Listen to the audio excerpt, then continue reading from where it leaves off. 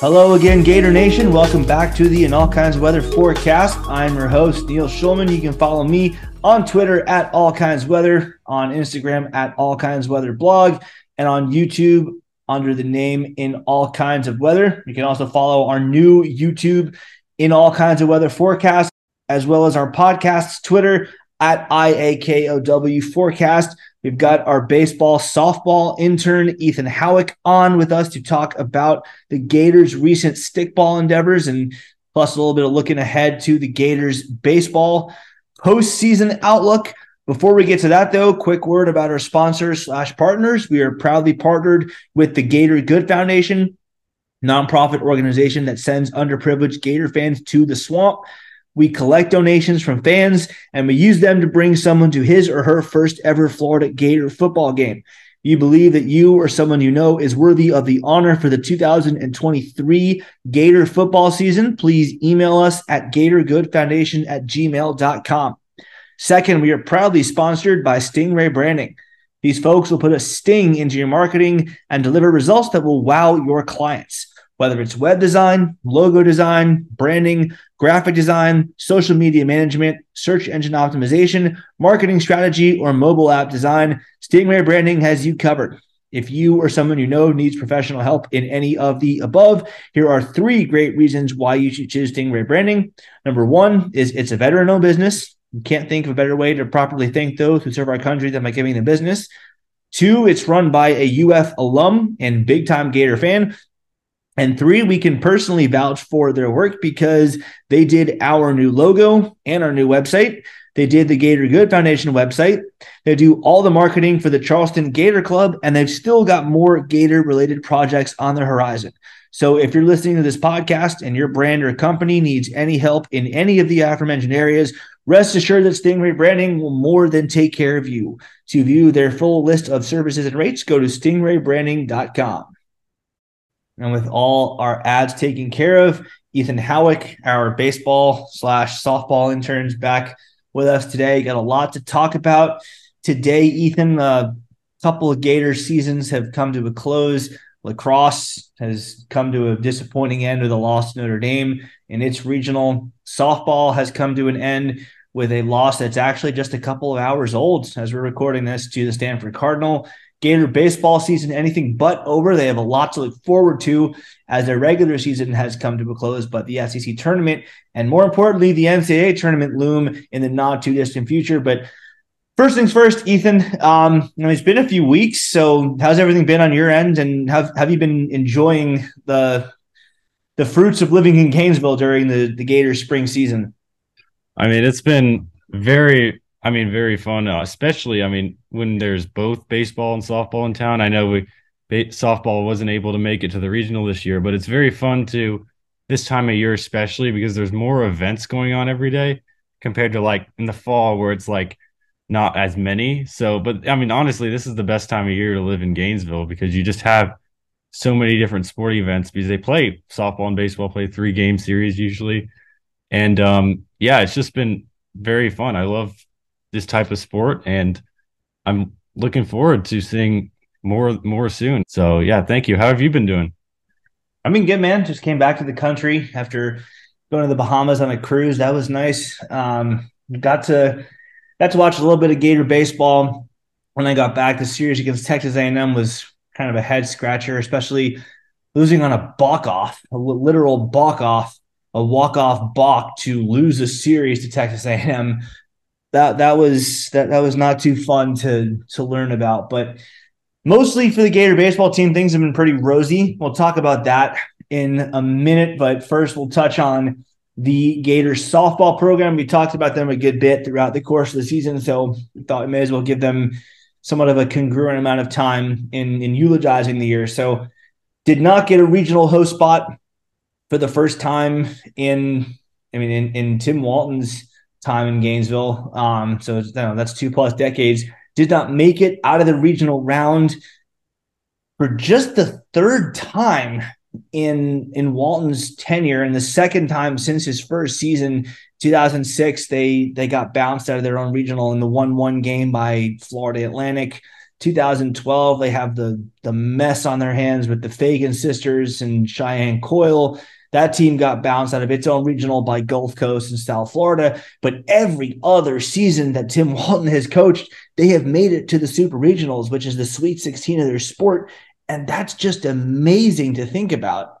That they're always, I mean, first of all, they're always hosting. Their regular season's good enough that they're always one of those top 16 hosts, and they're always winning. They're always holding serve and winning those regionals, with just a couple of rare exceptions. This year, neither of those come to fruition. They're sent packing on the road to Stanford, that pretty much is geographically far away from Gainesville as they could possibly be.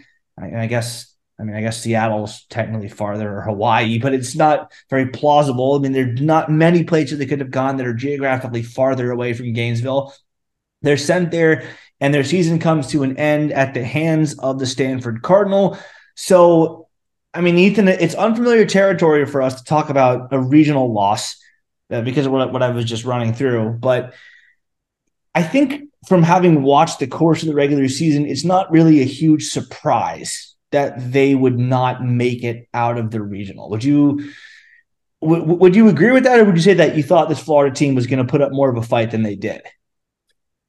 So, I mean, honestly, against the big programs and the big time teams, we saw in the beginning of the year when the Gators went all the way to California in the beginning of the year in the Marionette Classic. I'm pretty sure we got ruled by UCLA and maybe honestly one other, forgot the other school, but it was another big program. So we've seen all year, though, when we're at home, we can very well beat good programs. We saw against Georgia, we won a series against Georgia. We can show that at home, but I mean, when we're on the road, especially that far away in California, I obviously, as a fan, I don't come into a regional when we're in the postseason and think like, oh, we're gonna not put up a fight. Like I was half expecting us to put up some fight. But I was not expecting the two games against Stanford, because I feel like we were put in a pretty plausible regional for the teams we're playing. Like we got LMU, which is a solid team. They have one or two good pitchers, but that's a team we took care of. But I mean, Stanford, we could have been put in a way harder regional and path. But I honestly expected us to put up more of a fight. But I just really hope that next year we can see more consistency that we've seen out of Gator softball, because this year it's been one of the most inconsistent seasons in a couple decades. Like you said, we've just so used to hosting a regional, and I think you tweeted today that it's the second time we haven't reached the super regional since 2006, right? Yeah, I mean, the 2020 season is always going to be a wild card whenever you put those stats out. But I mean, that team looked very capable. It was 23-4 when COVID called the season off in Florida, actually just fresh off a win over a very good FSU team that year. So I'm willing to believe that team would have made the Super Regionals too. But I mean, just think like even the disappointing seasons for Florida. In 2016, you're the number one overall seed. You get shocked by Georgia when Kaylee Puiloa hits the walk-off homer in Game 2 of the Super Regionals. Florida's stunned. Their heads are down. They're just absolutely shocked to have lost to that Georgia team. That was the Sweet 16 of their sport. And then 5 years later, it's again Georgia coming to Gainesville. And there's no walk-off because Florida literally does not score a run in either of those two games. But you're the number 4 overall seed, and Georgia is not even seeded at all. They wound up hosting a regional because of COVID protocols. But they were not a top 16 seed that year, and they come to Gainesville and they shock us again, and we're again just trudging off the field in absolute shock at what just happened. Those are the bottom of the barrel. Like that's rock bottom for Florida softball, except for the one stray mess in 2012 where there were off the field issues. But in terms of just on field results, the Sweet 16 of the sport is supposed to be as bad as it gets. So this is uncharted territory for Florida. And that's not to say that this year's team was terrible. I mean, making a regional final is akin to making the round of 32 in your sport. That's not a bad season. It's just not what we're expecting. It's just not what we're used to as fans of Gator softball. We're used to making it to the Women's College World Series in OKC and then doing damage there. And then, if we get knocked out in the pool final, in the, I guess, the equivalent of the Final Four, or if we get knocked out in the championship series, then okay, that's a great season. We came up just a little bit short, disappointing, but I know, all right, fair enough, great season. This is nowhere close to it, and that's why I think a lot of people are, I think you were touching on, they have questions. So we'll start with just touching on what happened against Stanford. The LMU games were great. I mean, great to see Sarah Longley come up with a seventh inning homer when Florida was down 2-1 in that game. And then, the walk-off Pal Egan, love to see that, just coming up clutch and winning that game. And then the second game against LMU, which they got to because they lost to Stanford. The first time, Florida comes out and pretty much controls that game and wins at 10-6. But the two Stanford games, I think, illustrated exactly how far this Florida team was away from its competition. So to you, what do you think really made the difference between the Gators and the Stanford Cardinal?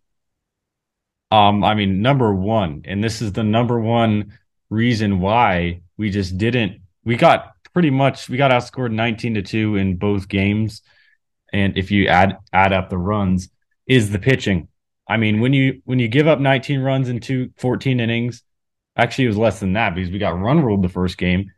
And only scoring 2, it's the pitching was the number one reason why, and that's been all year. It's been slightly inconsistent. And Elizabeth Hightower, a player that took us to the Women's College World Series twice in her career. And really, yeah, I remember you mentioned this earlier. She's one of the reasons why we made that deep run last year, sort of unexpectedly. And it's been the pitching has been slightly inconsistent this year. We really only used 3 pitchers: Elizabeth Hightower, Lexi Delbray, Riley Chirilicek, and they've all shown very good moments, and they also have had their down moments. And it really hasn't helped with I hope that our pitching staff does improve next year, because it necessarily hasn't really helped some of the decisions that have been made. But I do hope that they come next year. But that's the biggest difference, the pitching. I mean, Stanford's pitcher yesterday in the huge game, I think the game after you win your first game in a regional in baseball and softball, the second game is huge because you either get to not have to play the rest of the day, and you get to the next day you only have to win once. But the Gators lost that game, so they had to play again that day, and then the next day, today, when they played Stanford again, Florida had to win twice instead of Stanford once. So that's just a huge game, and the Gators just didn't really show anything. Stanford's pitcher was very, very good. Her rise ball was very good, and we just didn't show anything. And our pitching was not nearly as good as Stanford's. And I mean, there were some questionable calls that I think definitely deflate an offense, especially in that top of the third inning when we stole the base, and then they called a pitch that was quite off the plate for Stanford, strike 3, end of inning, when we had a runner stealing for second. But I mean, it's definitely, that wasn't the reason why we lost any of these games, but I do think that does deflate confidence when you see that kind of call. But it's just mainly the pitching. And I did expect the offense to score more than 2 runs in 2 games against Stanford. I think we all knew that. So yeah, what did you think of the 2 games? I mean, we'll talk about that in a second. We have to talk about the thing that every Gator fan who was watching that game is talking about right now. And it's unfortunate that they're talking about that. We're supposed to be talking about college softball. We're supposed to be talking about the best athletes in the game going at it. We can't talk about that because that's not what's dominating the headlines right now. It was the thing that you just kind of touched on, the officiating. So let's rip the Band-Aid off. Let's get it out of the way. We'll talk about the game itself in a little bit, but get it out of the way, the officiating. I know you have some venting to do, so just venting session, therapy session, get it all out on the table. So the game I was watching the most closely, the game yesterday against Stanford on ESPN. Of course, we're going to get in the ESPN Plus thing, but the Stanford game yesterday, the huge game, I was just seeing pitches that the Stanford pitcher threw. She was very good. That were at least a whole ball off the plate, and that's being generous. A whole softball off the plate, maybe even more than that. And there were strike threes to ending innings and crucial 1-0 moments of the game. And that's, I mean, we've seen that in a lot of Gator sports. We've seen us not get usually the big call that, and it never really seems to, it's just, we've noticed patterns, and I'm not going to front up too much on it because I don't want to, but I have seen patterns watching Gator sports over the years where in crucial moments, we are never usually the ones on top in controversial strike calls or all that. It seems to be patterns in big games. I don't know if you agree or not, but what is your thoughts on it? I mean, I'm the one with that thread going of all the times the NCAA officials have screwed Florida over. So you can probably surmise where I stand on that whole issue just from that. I mean, look, Stanford beat Florida, and it wasn't a mistake. Stanford was the better team. I think if the officiating had been fair and neutral, and I don't even want to say unbiased, if the officiating had been even, I think Stanford wins the game by at least a grand slam. I think they win by 4+ runs. I don't think they win 11-2 in the final game, and I don't think they mercy rule us in the first game. I don't know how you can call some of those pitches the way you call them, and it really, to me, the worst instance was the second game where Elizabeth Hightower was finding the strike zone. I thought pretty clearly the ball was maybe about 3 or 4 inches away from dead center over the heart of the plate and about a full 6 inches above the batter's knees, and it was called a ball. And Hightower was throwing her hands up in frustration, like, dude, what do you want me to do with it? That pitch is as much of a strike as you can ever ask it to be, and you're calling it a ball. Where do you want me to put it? And Walton, of course, Tim Walton wound up getting ejected because he'd had enough of it. There were instances where Florida's middle infielders, Skylar Wallace and Reagan Walsh, were jumping up and down, and they were at one point. Wallace let out an audible yelp of frustration or just sheer shock. When she was seeing that the balls that were being thrown were not called strikes, the pitches that were being thrown were not called strikes, and I feel it. I feel for them that it's already an uphill battle. Stanford is clearly the better softball team. You're already probably in over your head, to be completely transparent and honest about this. You're in over your head against a better team, and you're getting screwed over by the officials on top of it. So, again, I'm not making excuses that that's why Florida lost. This was a better Stanford team than Florida was, but I just don't understand how some of these pitches can be called the way they were. I understand that every ump is going to have his or her strike zone. That's fine. Everyone's going to see balls differently, but at least be consistent, because some of the pitches that were being granted as strikes to Stanford pitchers were not being given to Florida pitchers the same way. And it's just frustrating to see that these kids who give their all for the sport are getting screwed over, and they have this extra additional hill to climb on top of an already better opponent than they are. So that's frustrating to me, but it is what it is. Again, Florida was not going to go many farther than this regional. It was very clear from just watching the free innings of them playing each other, the Gators and the Stanford Cardinal. But it is what it is. I can have that thread going. We can all complain. It's just the fact of the matter is we lost the game, and it wasn't going to be a different outcome if the officiating was any more even. It's not, I don't feel that as if we're complaining about it. It's just we're calling out a systematic level of unfairness from the NCAA. And there isn't really much anything we can say except that that's not fair. And really, all I say when I say anything about it is that we're just asking for it to be a fair level of playing field for Gator athletes. It's fair some ways, but there are some ways where you just don't understand why certain things like the strike calls, the pitching motions, and in other sports too. So that is one thing I wanted to add. And I'll make Yeah. this very clear again. I'll say this very, very clearly. I am not saying that the officials won the game for Stanford. Stanford, I said this like 5 times. I'll say it a sixth. Stanford was the better team. They were going to beat Florida one way or another.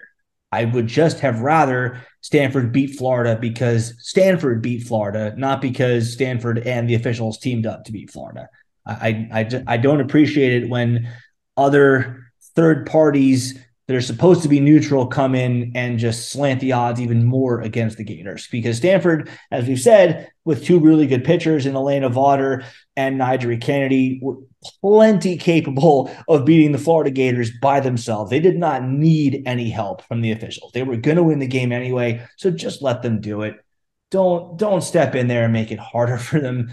Just let the natural order of things play itself out and let the better team win and let the players decide the game. That's all I want. And I think that's all you want too, Ethan. I agree. I think it's something that we don't want to be talking about and we don't like talking about it, but it's something that needs to be addressed because it's been seen and we just want the players to play the game. And that's what it should be all about. There shouldn't be as much noticeably umpiring issues, even though not every umpire is like that. There's plenty that do their job well, but we just want to see more consistency, especially when the Gators are playing another team. So, but yeah, enough about that. There was an actual softball game that got played in between instances of the umpires screwing Florida over, and in that softball game, Stanford clearly got the better of Florida. And I think in that game, I think the best way to summarize it is with the stock line that you said to me first off air, and then again after we sat down to start recording the pod. The pitching just wasn't very good, encapsulates a lot of different issues. I mean, first, I'll take the Florida offensive side because you led with the pitching. So I mean, you can make an argument for both. You lose two games by a combined score of 19-2, and it's not just one thing, which is why I kind of phrased that question that way. But to me, the more not the more, but I guess the equally alarming thing is that Stanford is a team that I don't think has a lot of secrets about what they do. I mean, they have two really good pitchers in Nigel Kennedy and Elena Vaughter. Vaughter kind of scatters his zone a little bit more. Nigel Kennedy is more of their up pitcher with a rise ball that can just explode out of her hand and then wind up by your eyes. 0.49 ERA coming into the tournament. I'm not sure actually what it is now. The game just ended, so stats haven't refreshed yet on Stanford's page. But coming into the tournament, 0.49 ERA was the best in college softball with 11.9 strikeouts per 7 innings, which is also the best in the game. And we knew that. Like we have game film like anyone else does. We know that she's a great rise ball pitcher. We know that Vaughter is more spread out through the zone, and we couldn't touch either of them. We just couldn't touch them. There were good at bats here and there. Avery Gels put a nice barrel on one in the game today. She hit one right off the wall, just missed a homer by probably 5-10 feet or so. Like to see that. She could be a big piece of the Gators next year. Sneaky, 6, 7, 8 type of hitter in the lineup could be very useful for us, but we couldn't string together enough consecutive hits like that. Kendra Falby also with a very good regional, getting actually Falby being one of only 2 Gators to have a hit in each of the 2 Stanford losses, the other being Skylar Wallace. Florida just couldn't string together enough consistency in its lineup to get any real rallies going. And the couple of times they had multiple runners on base, they just couldn't do anything with them. So definitely disappointed to see that. But you talked about the pitching. I'm a huge fan of Elizabeth Hightower. She had a tremendous season in 2021. She had a nice hand in the Florida Gators going to the College World Series in 2019 and in 2022. Something just wasn't right with her this year. I'm not going to speculate as to what that was. I'm not going to speculate as to why the numbers just weren't there, but she just wasn't the same pitcher as we've seen her be in the past. In 2021, Florida is one of the top 4 teams in the country. She has an ERA of 1.61. Following year, 2022, she has an ERA of 2.43. And this year, her ERA balloons to 3.48. And the eye test backs it up. It wasn't a mistake. It wasn't just an instance of, oh, well, she looks the same. She looks great. It's just that batters are catching on to her, and they're just getting lucky by dumping more balls and gaps, whereas a couple years ago, they were just harmless fly balls.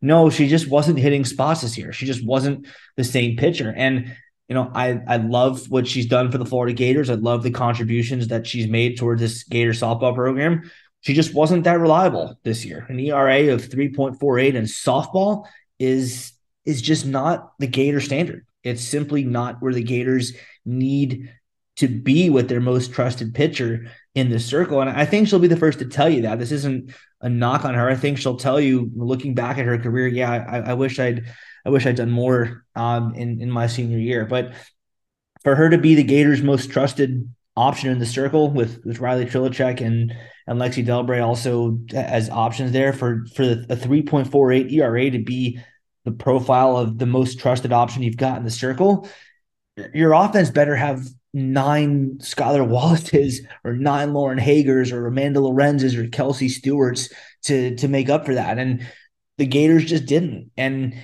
it's unfortunate because it sucks watching her struggle after being so dominant for Florida just 2 years ago. For her to be a different pitcher this year, it sucks to watch. I know she's not happy about it, but we have a job to do, and that's to talk sports, the good, bad, and the ugly. And it just wasn't where the Florida Gators needed it to be. And that's as simple and as respectful and as to the point as I think there can be about it.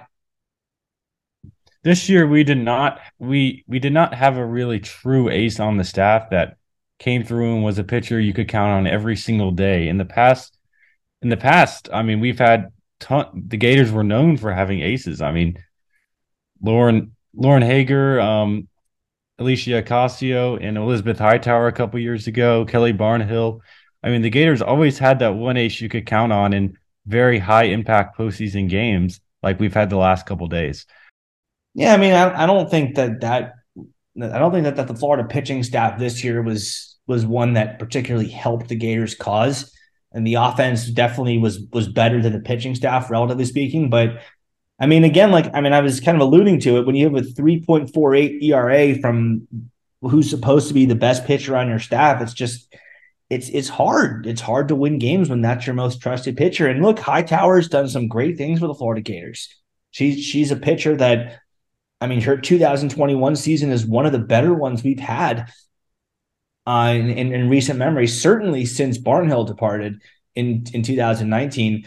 But that's just not the DNA of a team that's going to have a lot of success in the postseason or the regular season, for that matter. To have your best pitcher, to have your workhorse have an ERA that touches 3.5 is just not the Florida Gator standard. And when the bats are not, when you don't have 9 Skylar Wallaces or 9 Lauren Hagers or Kelsey Stewart's in your lineup or Amanda Lorenz's in your lineup, you're just not going to compensate for it. So, I mean, to bring this all full circle, the question I asked you is, were you surprised that the Florida Gators season ended in the regional round? The answer for me is a resounding no, because this team, yeah, it had moments of, beating Georgia, beating Auburn was a nice win. They had a game where they smacked around Louisiana, who is actually currently giving LSU a good fight in its regional final. But moments like that, when they're scattered throughout the course of the season, are not good enough. They're not good enough to give you confidence in a team to advance too much farther beyond its own regional. So the answer for me is no. This team season ended exactly where I think most Gator fans who follow this team would have told you, yeah, that's where it's supposed to end. I'm blindfolded. I'm told the Gator season will not end with the championship. What round is it going to end in? Probably the regional final. Yeah, the regional final. Yeah, regional final sounds about right. So to me, it's par for the course for this team. It's disappointing. It's not what we're used to, but the Gator softball team does have a great recruiting class coming in. Hopefully that class will sort of inject this program with the energy it needs to get back to the stages it's supposed to be in. So that's softball. Now on to the rosier stickball sport, Gator baseball, which, Ethan, is now the SEC champ. So we got a sweep over Vanderbilt to talk about first, plus a road series win over Kentucky. Then we'll look forward to the postseason. The Vanderbilt sweep. What did you take away from that weekend series? And what does it mean to you that the Gators are SEC champs? It's the Vanderbilt sweep, which was a big, big part of the reason why the Gators are SEC champs, because Vanderbilt, coming into that series a couple weeks ago, was the 2 games ahead of us in the standings of the crown for a very, very good conference, always in baseball, SEC, which could have 10 or 11 even teams in the tournament this year. The Vanderbilt sweep was huge because going into that, following a series loss against Texas A&M, who's a very solid team, but definitely we took a little after the sweep of Missouri the week prior. We definitely took a little hill down. So going to that Vanderbilt series, they were number 5 in that series. It's just we came in with confidence. We didn't think about who we were playing. We just played baseball, flashed the offense, and then the final 2 games, the Gators flashed a lot of great pitching in that game. I mean, giving up only 4 runs to Vanderbilt in the last 2 games was another big reason why. The first game was just dominance in pitching and hitting. And then the last 2 games was more pitching dominance. And that series showed us that the Gator pitching staff can beat good teams. It depends on which one shows up, but they showed that in that series. And obviously, this series they won against Kentucky, which clinched the SEC championships. And it just means to me that this Gators team is special. I mean, we've seen it from the beginning. They've been very consistent for a baseball team. Obviously, in baseball, you play such a long season. You're going to have 1 or 2 nights where you're not the same. But this has showed me in a very deep SEC team this year that the Gators have came through when it matters, especially for the last 2 series of the season with Vanderbilt the sweep and the series win at a very good Kentucky team. It just shows me that this team has the energy. I mean, we see the Gators get pushed around all year by umpires with Brandon Neely, that 4-game suspension against Georgia, and he's back and he's becoming the closer for the Gators. And Hudson Waldrop, with him having to change his motion, he came through pretty good in the Kentucky series, and he was going to come through pretty well in the Vanderbilt series, but the rain delay was effective. But it just means to me that this team is special, and it's a team that can very well compete for a national title. And we just have so many good freshmen, so many good veteran pieces. We have it all. The top of the order, the bottom of the order comes through too. Luke Heyman, Michael Robertson. We've seen Derek Fabian come through when he's been given time. We also have a solid bench. So yeah, it just means to me that this team is special, and we're ready with the regionals coming up to get past our regional, and this is the team that can do it. Yeah, I mean, the Vanderbilt series was one that I had definitely earmarked as one that I thought Florida would win. I was not expecting a sweep. So that to me was an eye opener that Florida was able to get all 3 from Vanderbilt, which turned out to make all the difference because of what would happen the following week with Vanderbilt beating Arkansas 2 out of 3. Florida would wind up not only, some people may not necessarily know this, but not only does Florida have a share of the SEC championship, but if you want to get really technical about it, there is no sharing. Florida wins the tiebreaker and is the champion of the SEC because, I mean, as you see from the seedings, Florida has the number 1 seed, Arkansas has number 2. And the reason that is because when you have 2 teams that haven't played each other in the regular season, one of the higher up tiebreakers is that you take the team that both teams have played, the highest seeded common opponent in the conference, and you just compare the teams head-to-heads against them. Florida 3-0 against Vanderbilt, Arkansas 1-2. Florida wins that tiebreaker. Florida is the SEC champ by virtue of that tiebreaker. So if you really want to get technical or nitty-gritty, there is no sharing. There's just one champion, that's Florida. Obviously, both teams have the same record. They're both 20-10, so perfectly logical and reasonable to call them co-champions. I get all that. I'm just being a little snarky towards some Arkansas fans. But bottom line is this Florida team showed what they were capable of against Vanderbilt. And I think we all knew the bats were going to be there. It was nice to see Derek Fabian step up. He's definitely had some struggles at the plate in his time in Florida, but it was nice to see him step up when his name was called against the top 5 opponent and just put some barrels on balls and really announce himself as just another weapon in that Florida lineup. To me, though, and this kind of segues into the next question, which is going to be the Kentucky series, but Jack Caglione on the mound. We call him Jack Tani. We call him, the American or the Italian Shohei Ohtani because he's so dominant in both from a hitting perspective and from a pitching perspective. But the truth is he hasn't really done so much to justify that from the mound. so far this year. He's had some flashes, but I mean, for example, against Tennessee, he was awful. In that third game in Knoxville, he was just awful, and he couldn't make it out of the first inning. And he had some other showings that were maybe not quite that terrible, but definitely raised some questions about what he was capable of as a starting pitcher. And there was a debate among Gator baseball fans. Well, who's our third pitcher going to be? Because I don't know that I trust Caglione. Against Vandy and against Kentucky, he was absolutely tremendous. He had what seemed like a completely newfound control of his changeup. It was just flummoxing hitters left and right. He just looked like an MLB starter because Vanderbilt and Kentucky both looked clueless against him. Against Kentucky, he went 6-2. No, sorry. Against Kentucky, he went 7 innings, shutout ball, only allowing 4 hits and scattered them throughout. No runs in that game allowed. And against Vandy, he goes 6 2/3, walks 1, but gives up 1 hit and 1 run. That's tremendous. Love to see that. Love to see the way he would just shut them down. And I think we've got our third starter. So, I mean, that's what I took away. And I think that's what a lot of Gator fans are taking away from this team is that we've now got 3 starters we can truly depend on heading into the NCAA tournament. I fully agree with that. Jack Caglione has shown his past 2 starts that he's changed his mindset. He's shown that when you have a great changeup, you can get hitters out, not just lefty on lefty, which obviously the pitcher is going to have an advantage there. But changeups work especially well against right-handed hitters because you see the drop more, and it just makes it a lot harder in a lefty on righty matchup because Jack Caglione's a lefty pitcher. And we've also seen that he can pitch these big games. I mean, the Vanderbilt game he pitched, going for the series win on that mound, coming up after the rain delay, he was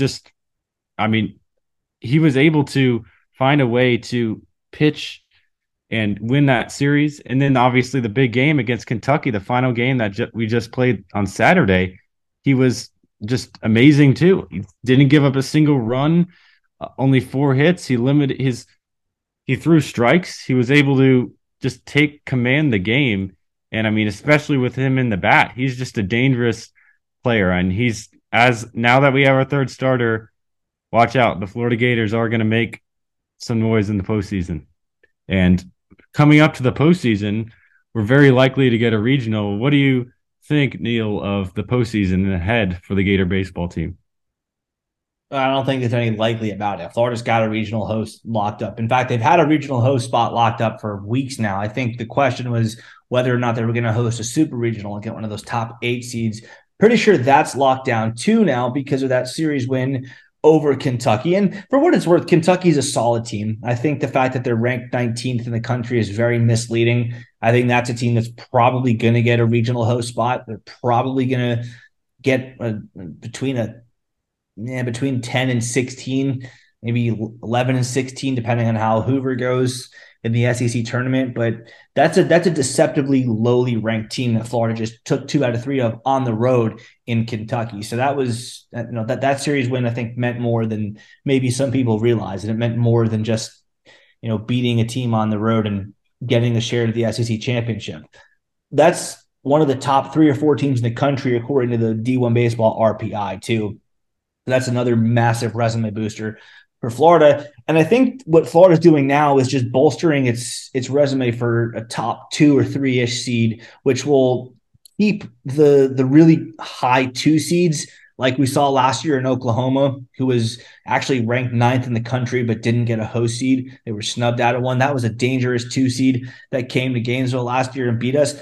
We're assuring ourselves that we're not going to face a team that the NCAA tournament committee deems to be between like 17th or 20th in the country from coming to Gainesville in our regional. We're going to get a much cushier and much softer draw in our regional than we got last year.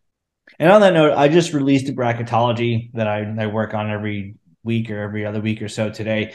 And just for perspective, I have Florida in a regional with North Carolina and Oklahoma, as well as Maine. North Carolina is 14-14 in the ACC. They're exactly 500 in the ACC. And Oklahoma is one of the final teams I have in the field of 64. So that's and first of all, a shell of the Oklahoma team we saw a year ago. But that's just more.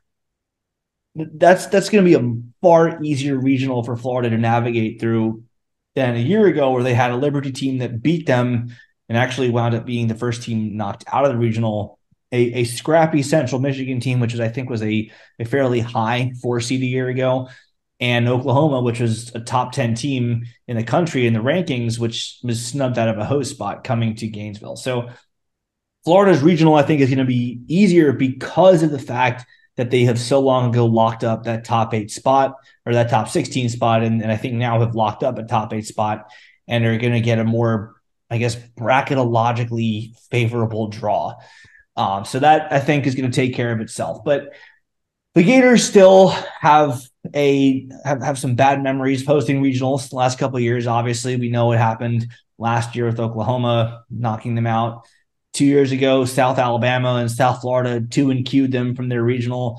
And I think the Gators this time around are looking at a College World Series or bust sort of field of the postseason. I think a third straight elimination from its own regional would be seen as pretty devastating given what this team has accomplished in the regular season. But just the way that they've looked, just the eye test part of it. I mean, we know the stats are better. We know the record is better. We know that Cags has broken the record for home runs. And we know that, Cags and Sproat and Hurston and Waldrop give Florida a really solid rotation. But just the eye test of sitting down and watching this team play makes you think that they're really capable of more than what we saw the last couple of years, where they were good in spots, but just very, very inconsistent. So, Ethan, to you, what is it that sticks out more about this team that makes you think they're capable of a lot more than just a regional appearance? I think this year this team is going to come with an especially a chip on their shoulder in the postseason, and they play with an extra sort of energy that I haven't seen in the team's past. And I mean, a huge part of that we didn't have last year, and what could lead us deep into the postseason is a player like Jack Hagloon, who's basically, yes, like you mentioned, the Shohei Ohtani of college baseball in terms of the way he hits and pitches now very well when it matters. And having him the way he is this year is a huge added to the team. Having some very good freshmen this year that have came through, Cade Curlin, Luke Heyman's been a very solid catcher, DH, and we have so many players that can play many different positions. And it's just this team is just very deep and offensively. And now that we have our third starter, that will be a big difference when we do have to win at least 3 games in the regional. Last couple of years, we had some inconsistent pitching, which led us starting pitching. It was the bullpen too last year, and what made us get knocked out of the regional too. But it was the starting pitching. This year we have the starting pitching that's been more consistent, which is definitely huge in postseason. Pitching's a big deal because you're playing 3, maybe even 4 games in 3 days. So you really need to rely on that. And that's huge. I mean, I think this year we're also definitely ready to get past our regional, and I think we are going to. We're just going to play with extra energy. And with the teams being a little bit, like you said, there's going to be not as the teams that we were given last year, like Oklahoma, like you mentioned, last year. We're going to definitely do well with the pieces we have. And it's the SEC tournament coming up. I think we should just approach it as just a play, come up with a game plan. Don't overdo it too much. Just, in my opinion, just play with a extra, knowing that we want more than just that. We want to go deep and, like you said, go to the College World Series and compete for a championship. How do you think this team is different than last year's in that way? Well, the offense is just a different level, especially hitting for power. The offense is just a different level. They're 14th in the country in terms of runs scored. They're 6th in the country in terms of slugging percentage, and they're 5th in the country with 111 home runs. Florida's offense was good the last couple of years. It wasn't this level. I mean, this is just a different. It's a different level. Yeah, I mean, no other way to say it. This team has elevated its power hitting And it's not even just Caglione, too. I mean, Kate Curlin's got 15 plus homers. Michael Robertson's got 10. Josh Rivera's got 14 more. Wyatt Langford's got 15. Caglione is the leader of the group because he's the one making all the headlines. But Florida's got 5 of its 9 starters with double-digit home runs this year. Not many teams in college baseball can say that, and no one in college baseball can say they have someone with 28 home runs in Caglione. So it's, the headliner in Caglione, but there's also depth behind him in terms of hitting for power and doubles too. Not even just talking pure home runs. You're talking about extra base hits too. Florida's, I think, 40th or so in the country. I don't know. I don't understand why the D1 baseball stats haven't updated in the last couple of days, but as of Friday afternoon, when this thing is last updated at 6:42 a.m., Florida was 41st in the country with doubles. So they hit alleys, they hit balls in the gaps, they hit balls over the fence, and their average is pretty good too. They hit, I think, the 45th highest average in college baseball last I checked. It was 45th in the country with a 301 team batting average. So that's just a different level of excellence than they've had the last couple of years. And I think you're seeing that more in the clutch situations too. It's not just the raw numbers. It's when you have guys on second and third and one out, the Gators are delivering with, a rocket into the gap, or even just a Texas leaguer over everyone's head that just falls through. They're just putting enough of their bat on the ball that it's getting the job done. So whatever the situation is, the Gators are making sure that they get the clutch hits and they're getting the sheer numbers that have them in the top 50 of pretty much every statistical category in college baseball. So Ethan, as we kind of wrap this pod up and we look ahead a little bit, what do you think is going to make the difference for the Gators, not just in the regional, but in the NCAA tournament as a whole? Because we're looking at more than just a regional. We're looking at a super regional and hopefully a College World Series trip. So what do you think is going to make the difference between the Gators getting eliminated and making a real push towards that championship that we always strive for? I think it's definitely the consistency in the pitching. And if our third starter, Jack Caglione, is the Jack Caglione we saw at the end of the season, or is the one we saw against the Tennessee series, I have no worry that I don't think he will be that rough that he was in that Tennessee series. I think, though, the thing is that we need to come out early and come out hot. And this is a very deep team. On deep teams go deep in the postseason and dangerous on both sides of the plate. But I just think we definitely need to see that bottom of the order too come through when it's not Wyatt Langford. Wyatt Langford's not hitting an extra base hit or home run every night. We need to see the bottom of the order come through, and that extra guy like a Derek Fabian, somebody like him. We need to have somebody else who comes through because every single team in the NCAA tournament is going to likely try and give you a game. So we need to have that extra player that is going to come through, and especially with the bullpen too that we've seen in the past. We've seen it not be amazing, but it's starting to do better. We just need to see that those two that be good too. I mean, there's quite a bit because every single team is going to come and play hard against us, no matter who we are and how highly seeded we're going to be. So I totally am not worried, but of course it's the postseason and anything could happen, but I'm confident. What about you? Well, to me, it's fairly simple, and it's we see the Brandon Neely that we have seen in 24 of his 25 outings, and not the Brandon Neely we saw in the one outing against Georgia. Because to me, if you've got a closer that you can reliably go to in a close game to not only just get you the last 3 outs, Neely can get you 6, 7, 8, and he's even gotten 9 outs before. If you have a closer that you can rely on in the 7th inning or later to slam the door shut, I think you put yourself ahead of a lot of other teams in terms of how confident you're feeling late in the game with a lead, because we know Florida's bullpen this year, aside from Neely, has not been great. It's gotten better. It's definitely better in May than it was in February, but it's still not one that I think we can really trust to hold the lead. Yes, there are good moments from Cade Fisher Blake Purnell does some good things. I like some outings that Philip Abner and Ryan Slater have given us.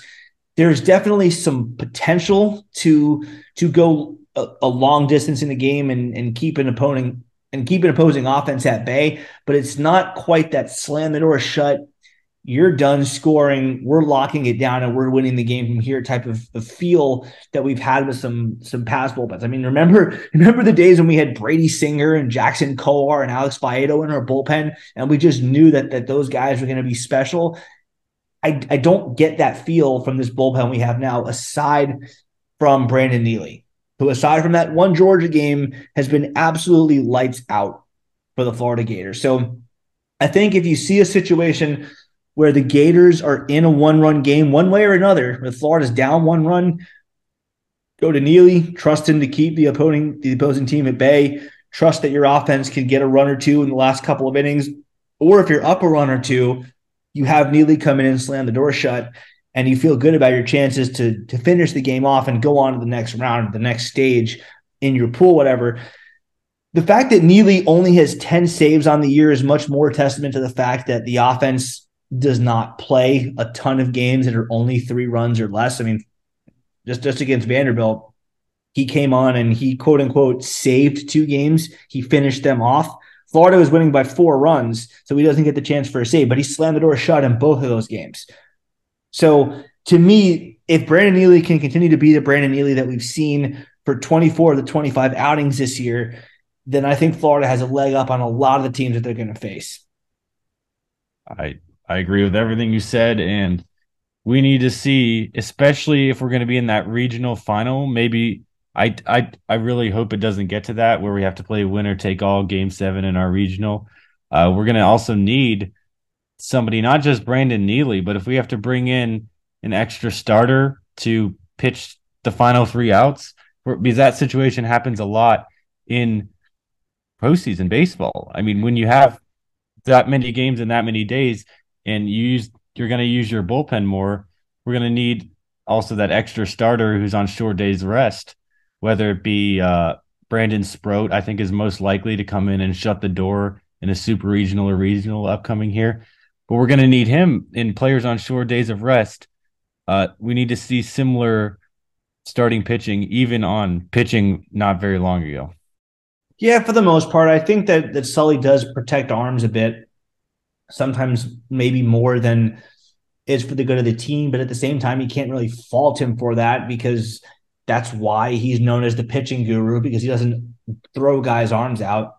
But I mean, like, for example, I think a year ago, it would have been nice to see Brandon Sproat come in the last few innings against Oklahoma. Instead, Florida went with Ryan Slater, and he blew the game, and Oklahoma wound up winning on first the Peyton Graham homer, and then things kind of got out of hand later on in that inning. But I mean, Florida's in a spot now where they have enough potential guys to go to that you're